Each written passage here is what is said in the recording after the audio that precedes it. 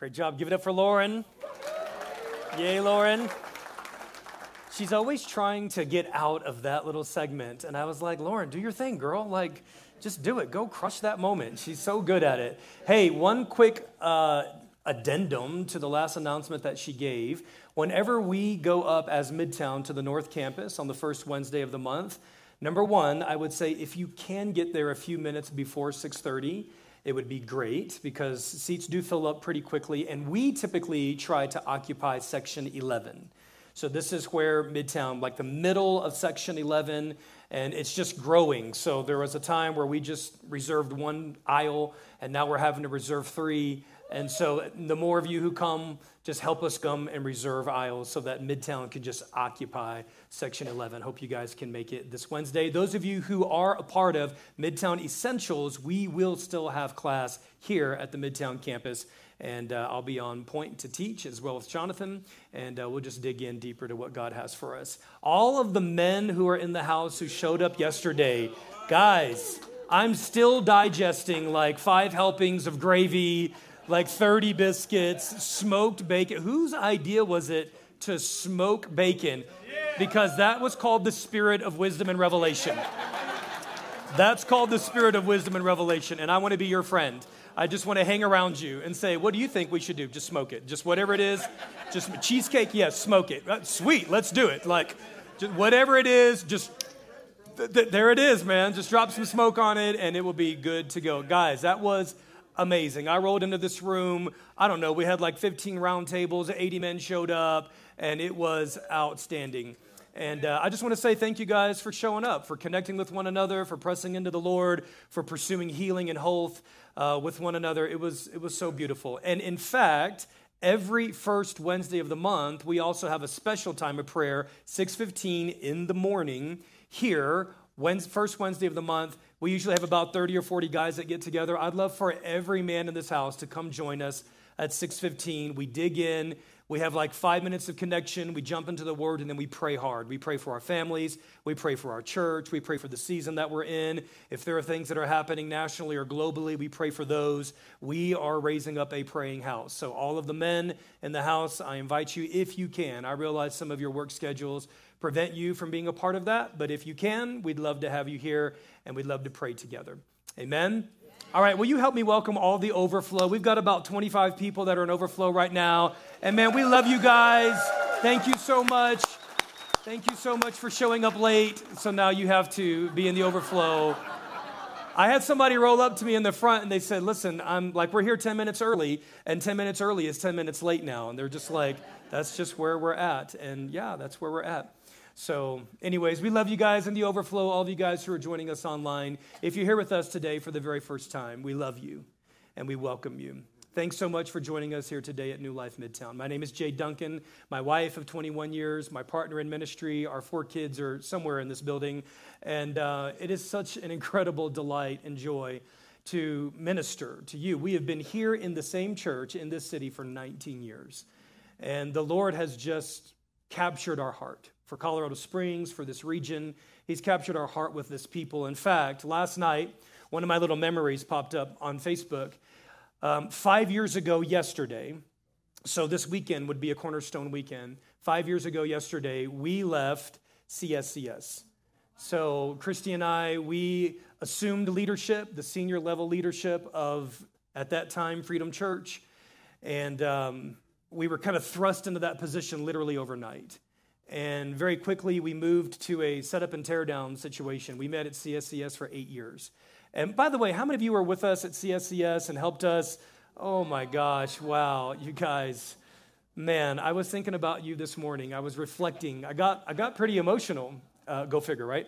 I got a little tender thinking about that season, thinking about pushing all those benches and folding up all those tables and our worship team getting there at 6:30 or 7 in the morning to set up and tear down. And I just feel like the Lord put something deep inside of us. Yeah. He built something. He built a people that know how to work hard. He built a people that love one another. He built a people where there's just no pomp and circumstance. There's no showmanship. Like there are so many days where we'd have to roll up our sleeves and vacuum floors and and set up chairs and tables. And there's just something so beautiful about that. God builds something deep inside of us. There's a grounding that happens. And with all that being said, I'm just so happy that we don't have to do that anymore. That being said, there were like 25 guys yesterday that stayed after and helped tear down the room and get it back together. And I'm so grateful for all of you who did that. And I just kind of sense that at this 5-year mark, there's also, I don't know, it's like a benchmark. This is a benchmark season. In fact, there's a dear sister who came up to me last week right before service and just gave me a precious word for Christy and me. And it was a sense of like Midtown is stepping into almost like a birthday. Amen. It's like we're stepping into a new season. And some of the prophetic paths I've come from, everything was a new season. So I wasn't leery in that moment, but there have been seasons where I've been jaded with the notion of a new season because everything is a new season, right? But I've really come around to a greater place, I think, of maturity and acceptance and realizing, no, there are seasons in God. And I do sense this, like God is doing something in the earth. He's like leaning in. And I don't know why. He's sovereign. But he's doing something in the earth, you guys. He's awakening hearts. He's awakening hunger. He's restoring things that have been lost and broken. And he's doing that on a global level. He's doing that on a large systemic level. But friends, I believe he's also doing that on a personal level. So I would say jump in. Jump in. He's like so close. Whatever it is that you're walking through or needing or struggling with, whatever place in your life where you're needing that touch or move or word from God, he's close. He's uniquely close, I believe, in this season. And I pray for you that he would be uniquely close to you. Right. Things that you've been waiting for and hovering over and believing for and desperate for even. I pray that the Lord would be very, very close to you. So for my sister who gave us that word last week, I just resonate with that. We are in this season of, and I want to be careful to use the word transition because I don't believe it's transition. Particularly because we've used transition a lot in our journey, and a lot of times it's been a negative word. We're on the cusp of like acceleration. Like we're on the cusp of acceleration. And the Lord he is adding to us. Like for everyone who raised your hand and who have been with us for over a decade, the Lord has seen it fit to entrust into your hands the lives of new people that he's bringing into this family. And he's setting the lonely into families. And he is setting the wanderer into families. Both those who have no affiliation with God at all and those who've had negative affiliations with God, who've been hurt, wounded, betrayed, and broken by the church. I feel like the Lord is bringing both of those into this house. In fact, this morning as I was just sitting with the Lord, I said, Lord, I feel like you're adding people into the house, and I know that there are more coming that have gone through very, very difficult seasons with the church. And I said, God, why are you doing that? And he very simply said, because I trust you guys. And then the fear of the Lord just settled in. And it's not that he trusts me, it's he trusts us. Because this is an assignment that he is placing on us. To be tender, to be humble, to be broken, to be gracious, to be people that don't sit back and wait for new people to engage us, for us to be people that lean in and pull people in. I want us to be that kind of people. I want us to be a people that just take someone's hand and pull them into the circle. Christy said something to me the other day, and it was so funny. It's so true. She said, Jade, there's a junior high boy or a junior high girl in every single one of us. Right? And what she meant by that is, you guys remember junior high? Just those awkward, crazy junior high years, right? And it's true. There's a junior high boy and girl inside of all of us that in the middle of our awkward phase, we just really want someone to take us and pull us in, make us part of the Six Chicks. Some of y'all caught that, didn't you? I love that. 13 going on 30 for those of you guys who haven't seen that. But we want that. We want to belong. And so, friends, let's do that. Let's be a people who help people belong. Amen? Okay, I have a unique assignment I'm sensing in my spirit this morning. In fact, earlier in the week, I felt like the Lord dropped this, and I'll just own it because I want to be careful on how much I blame on God. But I do feel in my spirit that we're to turn today into a form of a prayer meeting. And so what I want to do is I want to get there quickly. So I'm going to read the Beatitudes again. Guys, I can't get over the Beatitudes. Like, they are messing with me in the very best way. And they're breaking up some fallow ground inside of my heart. And I'm just saying, Lord, more. Like, I want to orient my heart to be this kind of man. I want to be a man that embodies what the kingdom of God looks like as it's laid out for us very clearly in the Beatitudes. And then after we read that, and we're going to read that because it really is an anchor foundation scripture that the rest of the Sermon Mount is built upon. That's right. So whatever you read in the Sermon on the Mount, Jonathan did a masterful job. Isn't he just one of the best? Yes. I'm telling you, he really is one of my favorite worship leaders and one of my favorite teachers. And I just feel sorry for you. You're going to stand before the judgment seat of God, and you're going to be judged so harshly because God has given you so many talents. It's like, some had 1, some had 3, some had 5, some had 10. You got to multiply 10 talents, man. That's on you. That's between you and God.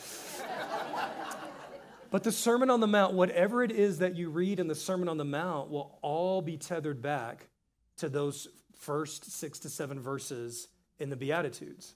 And we're going to see this before us today because we're going to talk very, very briefly on an eye for an eye and love your enemies. And it's impossible to love your enemies if you're not grounded deeply in blessed are the poor in spirit. Amen. Right, Everett? Amen. How can we love our enemies if the orientation of blessed are those who grieve and lament and mourn is not deeply formed inside of us? In fact, and I'm going to just ask for your permission and your forgiveness right now. And I know this is controversial. I know it is. And I don't have the time to unpack all the nuances of this. But several years ago, there was a concentrated season where it seemed like the police and black community, and I know that this is still going on, but it just seemed like it was heightened, right? In 2020 with Ahmaud Arbery, Breonna Taylor, George Floyd, we can name lots of names here. And there are some ways where I feel like I handled that and stewarded that moment well. There are some ways where I felt like, Lord, I still need wisdom and maturity to know how to lead a people through these real delicate moments in the culture. But my posture very simply was this: right or wrong, all political spectrums destroyed and cast to the side. God has called the Christian community to be a people who lament with the brokenness of the world. And listen, there is a way where we are called to lament with both sides. I can't even imagine trying to be a police officer in this day and age. I just can't imagine. My cousin's a police officer. My father was in the military. Like, there's a deep history in my family of those who have given their lives to serve, to protect, to defend, and to put on my clothes and to go out of my front door and to not know if I'm going to walk back in the house every single day and to try to do what's right with the adrenaline pumping through my veins, guys, that's really challenging. So I lament for men and women who are laying down their lives to be good officers of the law. Yeah. And while I hold that in one hand, I want to posture my heart to be a man who laments at broken systems in our world that in their own way propagate a form of injustice and oppression. And I want to posture my heart to be a man who is quick to lament. I want to be quicker to lament than I am to point my finger and assume that I know everything that's going on. In fact, I want to lay this in your hands, you guys. I want to place this at your feet. I think when we touch something that is so volatile in the earth, whether it's vaccines or no vaccines or whatever the issue is, and there's a lot of them in this hour, I want to lay this at your feet. I think the posture of Jesus is less the posture of pointing fingers and a spirit of hostility. And I think the posture is, God, let your kingdom come. God, we need your wisdom. Lord, help us to enter into and identify with the pain and the brokenness and typically it's in every people group that's involved, that's enmeshed. There's brokenness somewhere. Are you hearing me today? Right? So there will come a time, I believe, in these delicate situations where truth will need to be brought into those, because there cannot be freedom or government or order or peace without truth. But truth that is not saturated in the Beatitudes is not a truth that heals. So let's take a look at these scriptures. Holy Spirit, come. I'm going to read these.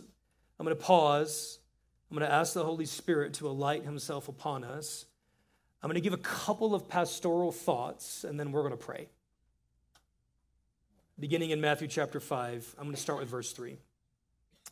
Jesus said to them, "Blessed are the poor in spirit, for theirs is the kingdom of heaven. Blessed are those who mourn, who lament, who grieve, who enter into the uncomfortable and awkward space of saying, Lord, we identify with the pain of your heart at the brokenness of the world. For they invite the comfort of the Comforter." Verse 5, blessed are the meek, for they will inherit the earth. Blessed are those who hunger and thirst for the justice of God, for the righteousness of God, for they will be filled. Blessed are those who are merciful. Mercy triumphs over judgment. And as we posture ourselves to be merciful as our God is merciful, we then will be shown mercy. For with the same measure that we judge, we will be judged. Blessed are those who are pure in heart, whose hearts are set on seeing God. God, we want that to be us.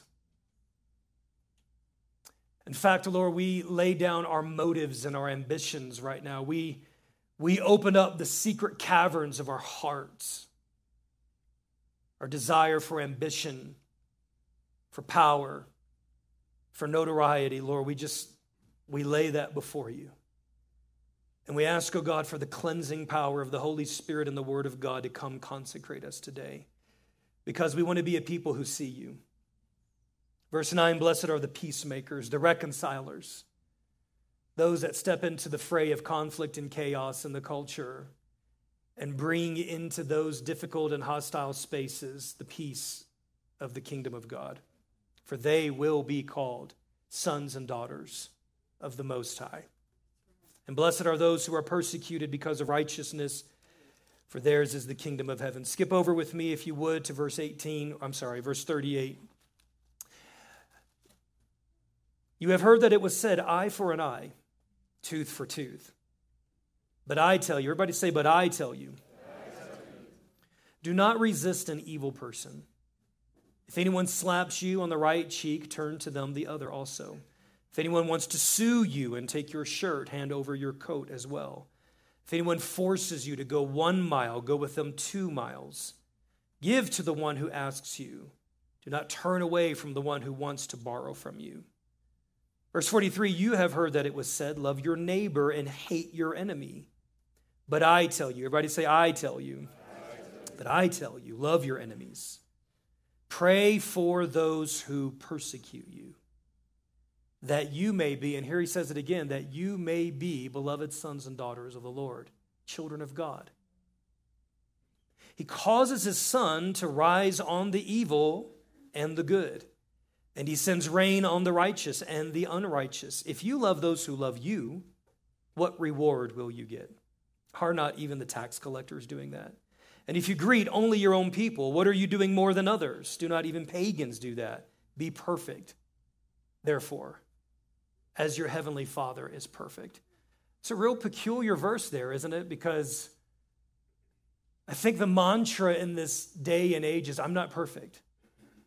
And yet here is this invitation that there is a place of perfection in God, that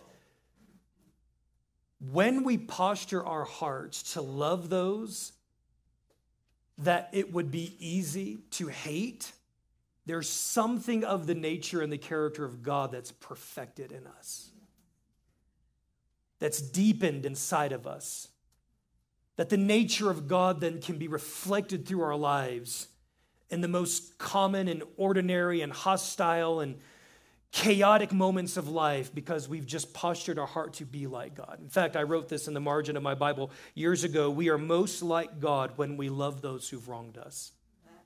Think about that. We are most like God when we choose to love and forgive and extend grace and mercy to those who don't deserve it and who have wronged us. That is when we're most like God. But it's also the most difficult. It's the most challenging. And so let's pray for grace. Holy Spirit, come help us, we pray. These are hard words. I'm reminded in John 6, Jesus, when the disciples said, this is a hard saying. Jesus, I look at the Sermon on the Mount, and particularly you're inviting us to step into the nature of God by loving those who willfully attack us. And I'm just going to say right now, this is a hard saying. But would you, by the help of your Holy Spirit, invite us into grace and empower us by your Spirit and change paradigms that need to be changed. And in so doing, change us, transform us so that we are more like Jesus. And we ask that you would do it today by the power of your Holy Spirit.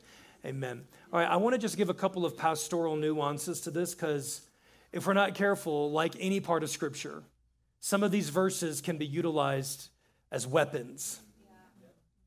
And some of these verses may have been weaponized against some of you. And if that's the case, I want to tread very softly, and I want to tread very tenderly this morning.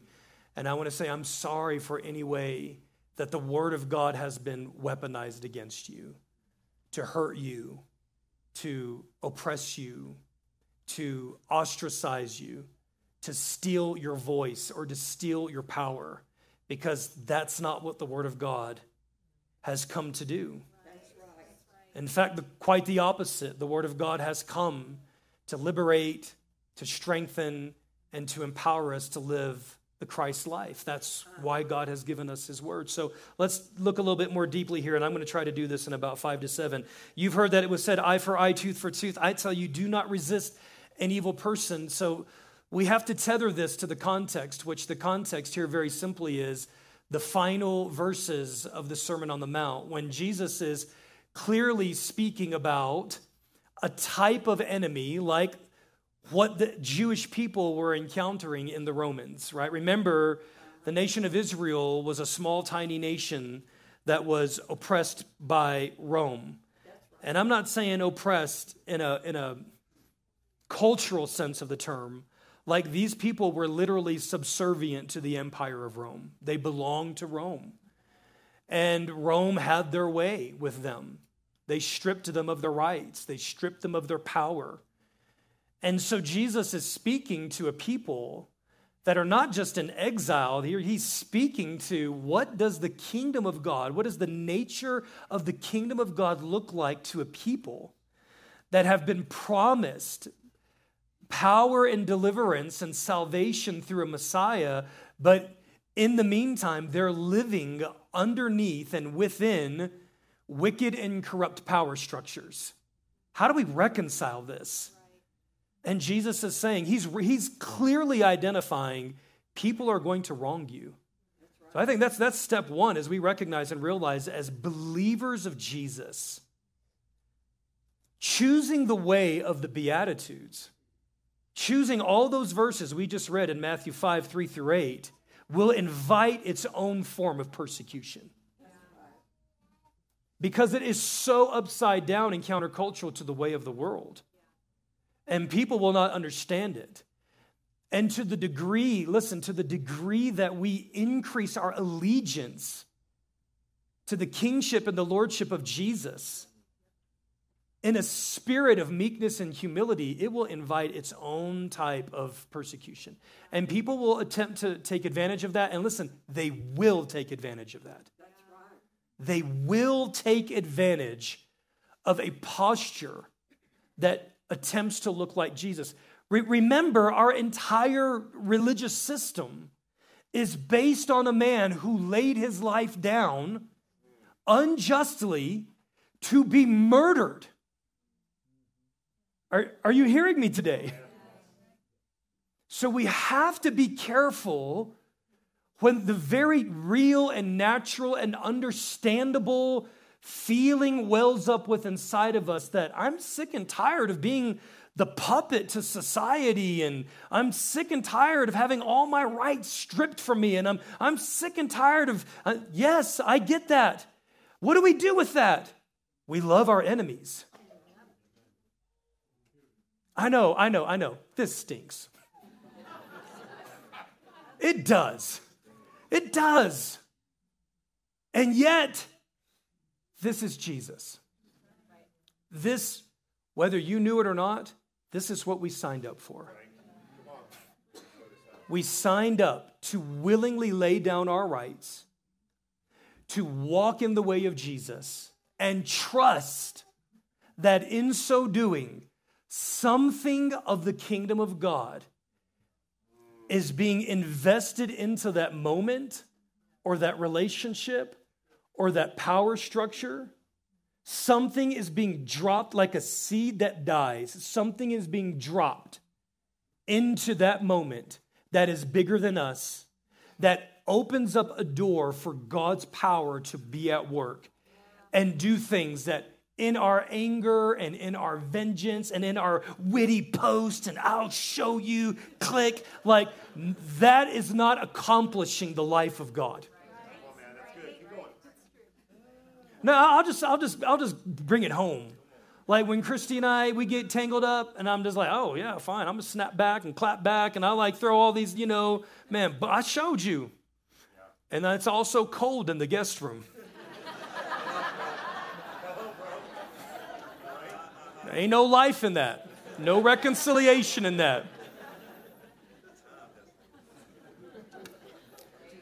But what I do want to say here is that this is not a license, and I want to speak specifically to the marriage relationship.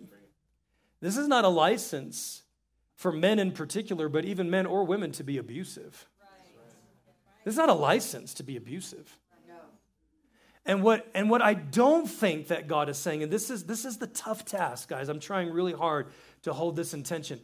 I do believe that God has sent us to be salt and light into every arena of the world. That's so true. Government, schools, first responders. I mean, you name it, every segment of society. Some of you may have a paradigm where you call that the seven mountains, and I've taught extensively on that for years and believe in most of it. But the way in which we leaven these places with the kingdom, the way, it's all about the spirit and the heart and the manner in which we represent and quote unquote bring the kingdom of God to bear in those spaces. Is this making any sense? All right, let's just read down here in verse 41 or verse 43. You have heard that it was said, love your neighbor and hate your enemy, but I tell you, love your enemies. This is a hard word because I don't love my enemies naturally. Naturally, nobody does. Who loves people who are against us, who are actually working towards our demise? It's not natural to love that. This is how we know that Christianity is the real deal. Because there is no other religious system on the planet that says, if you're really going to be my followers, the way that we're going to authenticate that is that you are going to treat your enemies the way I treated your enemies. And that is with grace and mercy and kindness and love and patience and persistence. And God will sort everything out in the end. He will. He will make all things right in the end. And I know that there are certain segments and certain streams within Christianity that you've got to be really careful, friends, that if there's any stream within Christianity that gives you license to give full expression to your very understandable anger and rage, it's not from God. Whether that be in this age or in the age to come. I take no delight in a doctrinal belief that God's going to come and just pulverize people. I take no delight in that. And I'm still trying to sift all that out in myself. I'm on this journey. But I can tell you that God takes no delight. Whether you want to have a punishment mentality or a punishment paradigm or what whether it's excusable or justifiable because now, we're in heaven and we're going to reserve that to the end and God's going to, God takes no delight when any human being perishes or is punished. He takes no delight in that. So you have to be careful about the belief systems that you give license to grow in your heart. And I think that we've hurt a lot of church people because of some of these insidious notions that allow power structures and that allow punishment paradigms within the church. I think we've hurt people. And consequently, I think the lost don't trust us. You got to be careful. We got to be humble with this. Let's at least just say, God, teach us. Help us walk through this. So here's what I want us to do. Jonathan, if you would come forward, we're going to pray. I want to give you a couple of thoughts here. When Jesus invites us to pray for our enemies, I don't think, and I'd like to submit this to you, I don't think that Jesus is saying that I'm giving you license and permission and authority and power to manipulate the situation to be what you want it to be. That's not, I don't think that's what Jesus is saying here. No. Is that clear what I'm saying? Yeah. And friends, there is a way which you could even view your spouse as an enemy. I don't necessarily think that's what Jesus is speaking of here. I think he's speaking of people that are literally blinded in their worldview, and they're blinded in their hearts and their minds, and they are against God. And because you are people of God, then they find themselves being against you, and they slander, and they misrepresent, and they falsely accuse, and they betray, and they malign, and they feel they're totally justified in doing it. What they don't realize, and what we need to realize, is that we don't war against flesh and blood. It's very clear to the Lord. He's like, listen, I've never given you license to pray against anyone. I've given you power to pray for them and pray against demonic principalities. That's the distinction right there. You pray against every demonic spirit that's tormenting them, and you pray for them. You pray for them. Remember what Jesus said as he's hanging on the cross. The last thing he says, he's like, Lord, they have no idea what they're doing. They don't even know. They think they know what they're doing. They don't know what they're doing. And so have mercy on them. You know what he was doing? He was modeling Matthew 5.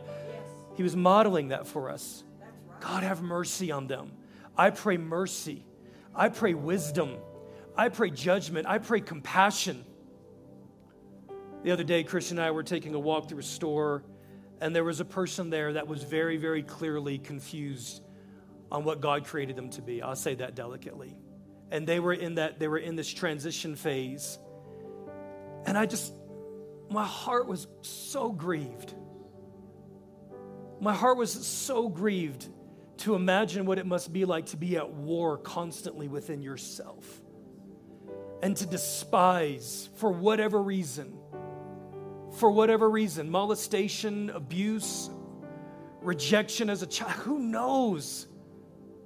Like this notion of if you're going to be a man that you've got to be strong and be able to play football and, you've got to be a lumberjack and all these things. Like that's what a man, that's what a man is. That is not how God defines manhood. And now what we've done is we have a generation of young men who are saying, well, I can never be that.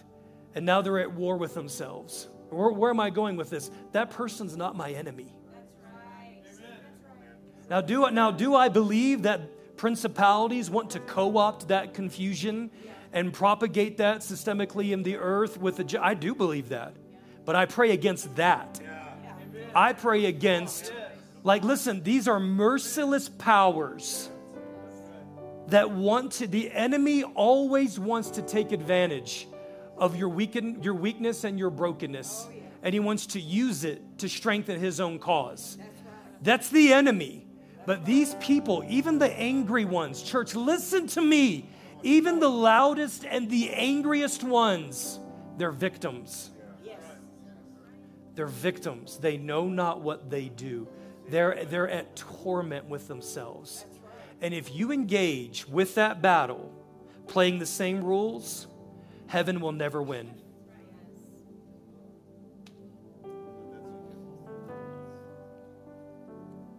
Those of you I've asked to come help me pray this morning, if you would just come line up right here.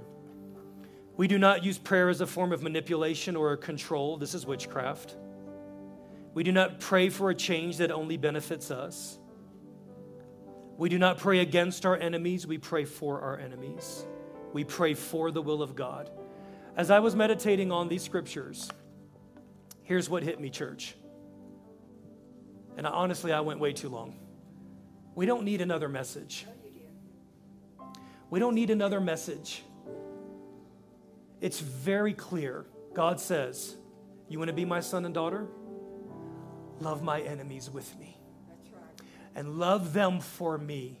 And watch the reconciling power of the beauty and the love of the kingdom of God come to the earth.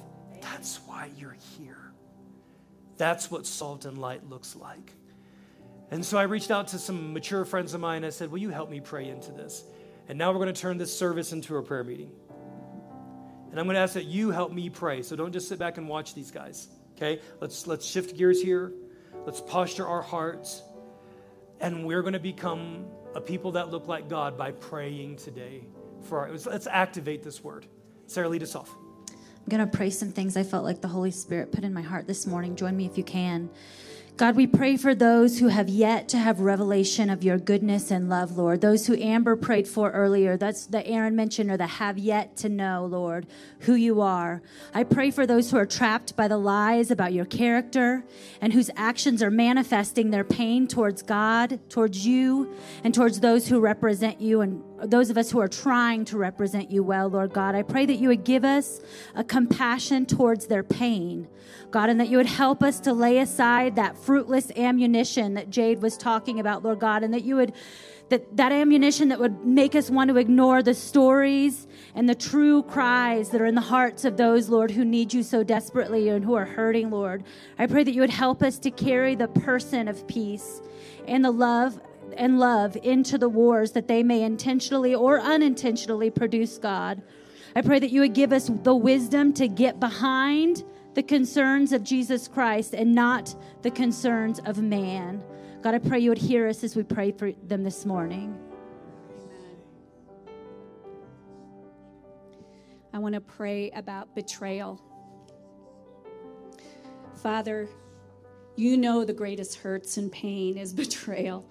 Lord, the ones we trusted, the ones close to us that have accused and hurt us. I specifically want to lift up those that are stuck, that have tried, they've prayed the scripture. Lord, today we surrender this hurt that we feel justified, that really hurt, the truth. We surrender it to the one that was betrayed himself, to obey your word, to love our enemies. Heal us, O Lord. We are broken. We ourselves have hurt others. We forget that sometimes. Jesus says they do not know what they are doing, like Pastor Jade had said. Lord, we choose to bless our enemies. How else do we love but blessing? We bless their walk with you, Lord. We bless their families, Lord.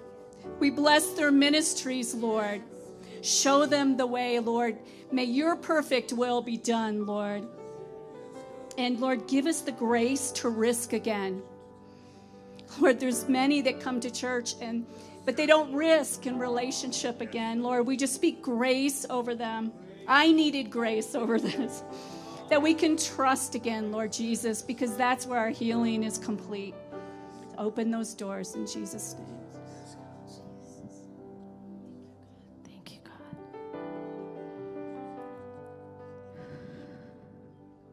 Father, we lift up those who have insulted, harmed, gossiped, used your name to power over, manipulate, and control.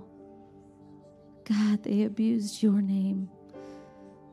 God, I lift them up and ask that you forgive them. Forgive us.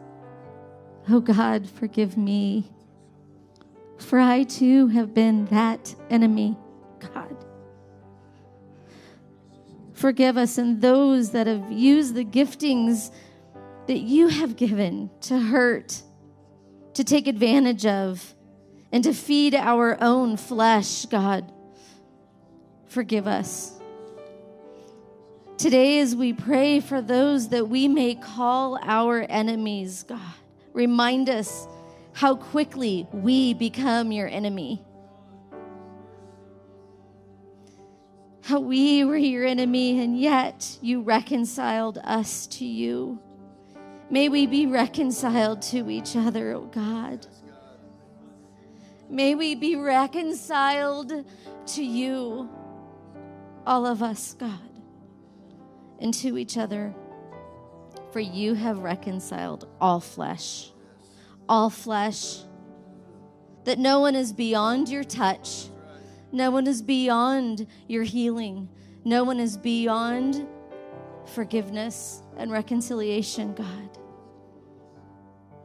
Remind us, God, who we are and you. And as we pray, Jesus, that you would have mercy on them. Have mercy on us.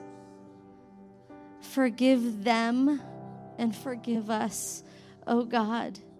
Hear our prayer, Jesus.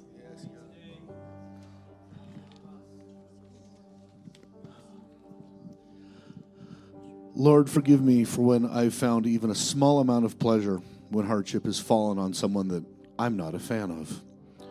Whether it be someone right here in my own church body, a family member, a work associate, someone I don't even really know. Your word says that you cause the sun to shine and the rain to fall on both the righteous and the unrighteous, and the sun to rise on both the good and the evil alike. Forgive me for categorizing people, for judging people, and for not striving to see people as you see them. Your word says that you desire all people be saved and come to a knowledge of the truth. It is not my job to judge who is righteous and who is not, to evaluate who is deserving of good and who is not, to have made up my mind on who should be blessed and who shouldn't. Forgive me, God. Change my heart. Holy Spirit, please show me where I hold on to unforgiveness, where I hold on to judgment, where I hold on to self-righteousness. This is the exact same attitude the Pharisees had, and you were so quick to call them out on it. If I'm going to be able to effectively pray for the person who persecutes me and love my enemy, I have to have the right heart condition. I can't do that from a place of judgment and unforgiveness and envy and selfishness and anger. I need you to change my heart, God.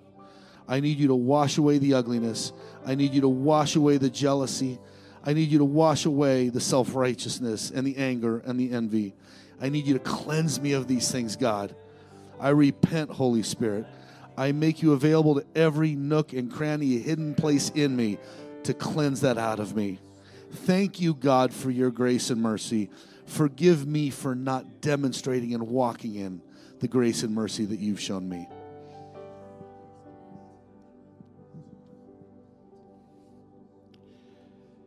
God, make us a generous people. God, make us a people where generosity invades every aspect of who and what we are. Show us how to be a people that gives our best without holding anything in reserve or holding anything back. God, make us into a people like Joseph, who bettered the jail cell that he was trapped in, God. He was vulnerable, God. Joseph was vulnerable to attack, to exposure. God, let us be a people that are vulnerable, God. We make us a people that expose ourselves to risk and who we deal with and how we deal with them. God, we can trust in your protection. God, when we hold back, we're not trusting in you. God, we don't trust in man's protection, in government protection, in any man's system, but we trust in your protection, in your righteousness, God. Make us a vulnerable people that are generous with everything we have. In Jesus' name.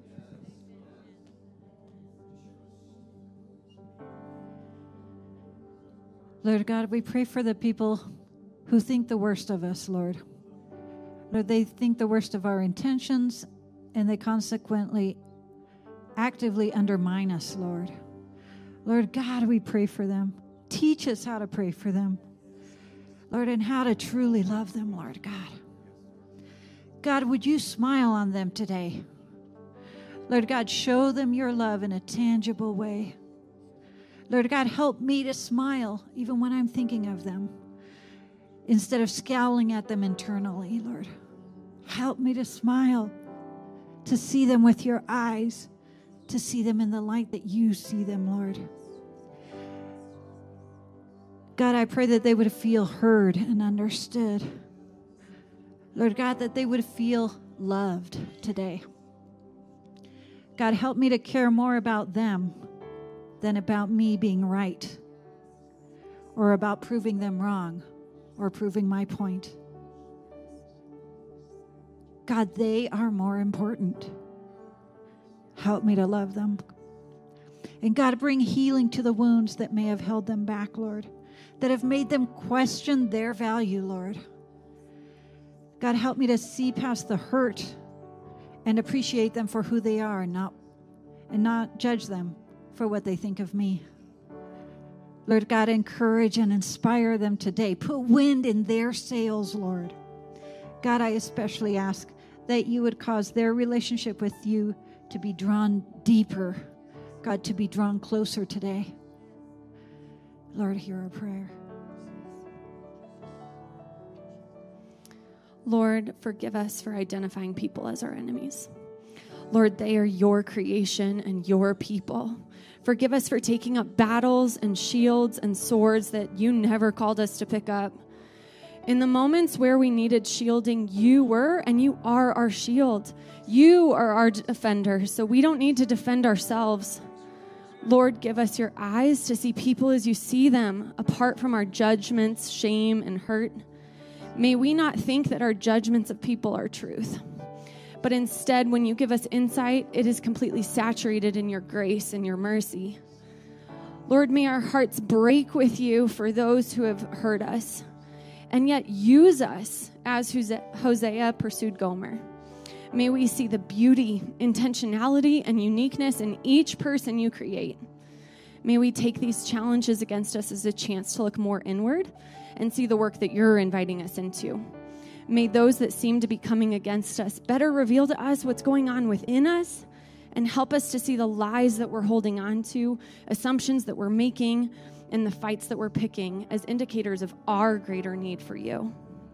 Lord, even on the cross, you asked the Father to forgive those who crucified you because they didn't know what they were doing. Lord, we need that forgiveness because we don't know what we've done. Forgive us where our stances, attitudes, and beliefs started the very fight that we were wounded by. Forgive us for putting labels and identities on your children, any other label other than your beloved. These are your people. They are your creation. You designed and crafted them with so much intentionality that we can't even imagine. Forgive us for not honoring your creation. Forgive us for taking offense when we were the ones who lacked understanding. Forgive us for thinking that our understanding and thoughts were yours. Lord, we ask for your wisdom as we surrender our perceptions and ideas of how things should be. Forgive us for trying to get people to change through more shame. Help us to have fresh eyes, your eyes for those who have hurt us. Lord, lead us as we learn to give grace and mercy. We need your wisdom with how to move forward in these relationships. Lord, we ask for your divine counsel to know where to have boundaries for safety, yet softness in our hearts as we pray your best for others. Lord, help us to surrender ideas and agendas for others and instead trust your work in their lives. You love each person more than we ever could. Help us to partner with what you are already doing, how you are leading, and in your ways and in your timeline. Hallelujah. Father, I want to thank you for forgiving us of all of our iniquities, our sins, and our transgressions. Father, you have loved us even when we didn't love you. Father, I'm asking for the same for those who have not loved us, who have despitefully used us, talked about us, lied on us, mistreated us, persecuted us. Father, I'm asking you to teach us how to love our enemies well. Teach us, God, your ways, that we may demonstrate your character, your nature, your heart. And Lord God, we desire to have a change of heart. Father, your word declares that if it be possible that we can live peaceably with all men, if it be possible, Father, teach us how to live peaceably with all men. May we not repay evil for evil, vengeance for vengeance. God, you said that you will repay. So, Father, we want to trust you in this. And, Father, I ask, dear Lord, that we become perfect as you are perfect. Lord God, flow through us, God, and teach us how to reset our minds, reset our hearts, reset our passions, reset our focus and our vision on how we see people, your people, because they're made in your image, God. They're made in your image, Father, and our fight is not against them. The battle is yours, God. The war is yours, and we want to lean and depend upon you, God, in teaching us and training us how to reset our hearts. So, Lord God, allow the packets and the downloads of your activation, God, that you have placed inside of us to come out of us, God, through love, through your peace, through your, Lord God, on how you are leading us and guiding us. We want to just depend on you in this love for our enemies. In Jesus' name. Father, I want to pray for those who have intentionally and viciously persecuted your church, even more than we realize in the nations of the earth. God, those in Asia and the Middle East and Africa and South America, Lord, all the nations, God. Those who belong to either religious groups or political groups that, God, are so blinded that they have set fire to churches, that they have imprisoned pastors and believers, that they have shut down the hand of goodness to the poor, all because they bear the name of Christ. God, those who oppress your children around the world, God, they don't know what they're doing. They're so blinded. God, would you come and would you free them of their blindness, God?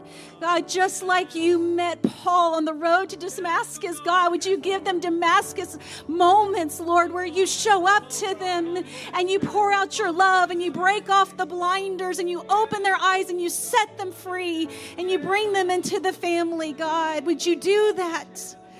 God, would you do that in the radical Hindus? God, would you do that in the radical Islam, God, in the radical Buddhists, God, in the radical religious and political groups, Lord, that want to shut you down? God, would you pour out your goodness on them? Would you pour out your love on them? Would you heal them so that they can see you? God, would you touch the brokenness of their heart? Would you heal their bodies? God, would you reveal and bring a revelation of your love and forgiveness, Father, so that, God, not that they would just stop persecuting, but, God, they'd know you. So they would know you the way we know you. So they'd be reconciled back to you, Father. You want them reconciled back to you so badly. So would you forgive them? Would you have mercy? Would you meet them right where they're at, God, in the way that they can find you? In the name of Jesus, pour out your love and your mercy. Amen. Drew, could you find Romans chapter 5, verse 8? Romans 5, verse 8. I want to invite you all to stand. We're going to come to the table. Can't think of any better way to end this than to come to the picture of reconciliation that Jesus has given. We're going to read the scripture. I'm going to share the gospel of Jesus Christ with you. Our altar workers are going to come. They're going to minister the table to you. We're going to pray the prayer of confession. And friends, you can, whenever you're set, you guys can come. Romans chapter 5, verse 8, hear the word of the Lord, church. But God, He demonstrates His own love for us in this. While we were still sinners, and you can put enemies, while we were still enemies, Christ died for us. Amen. I don't know how to make the gospel clearer to you.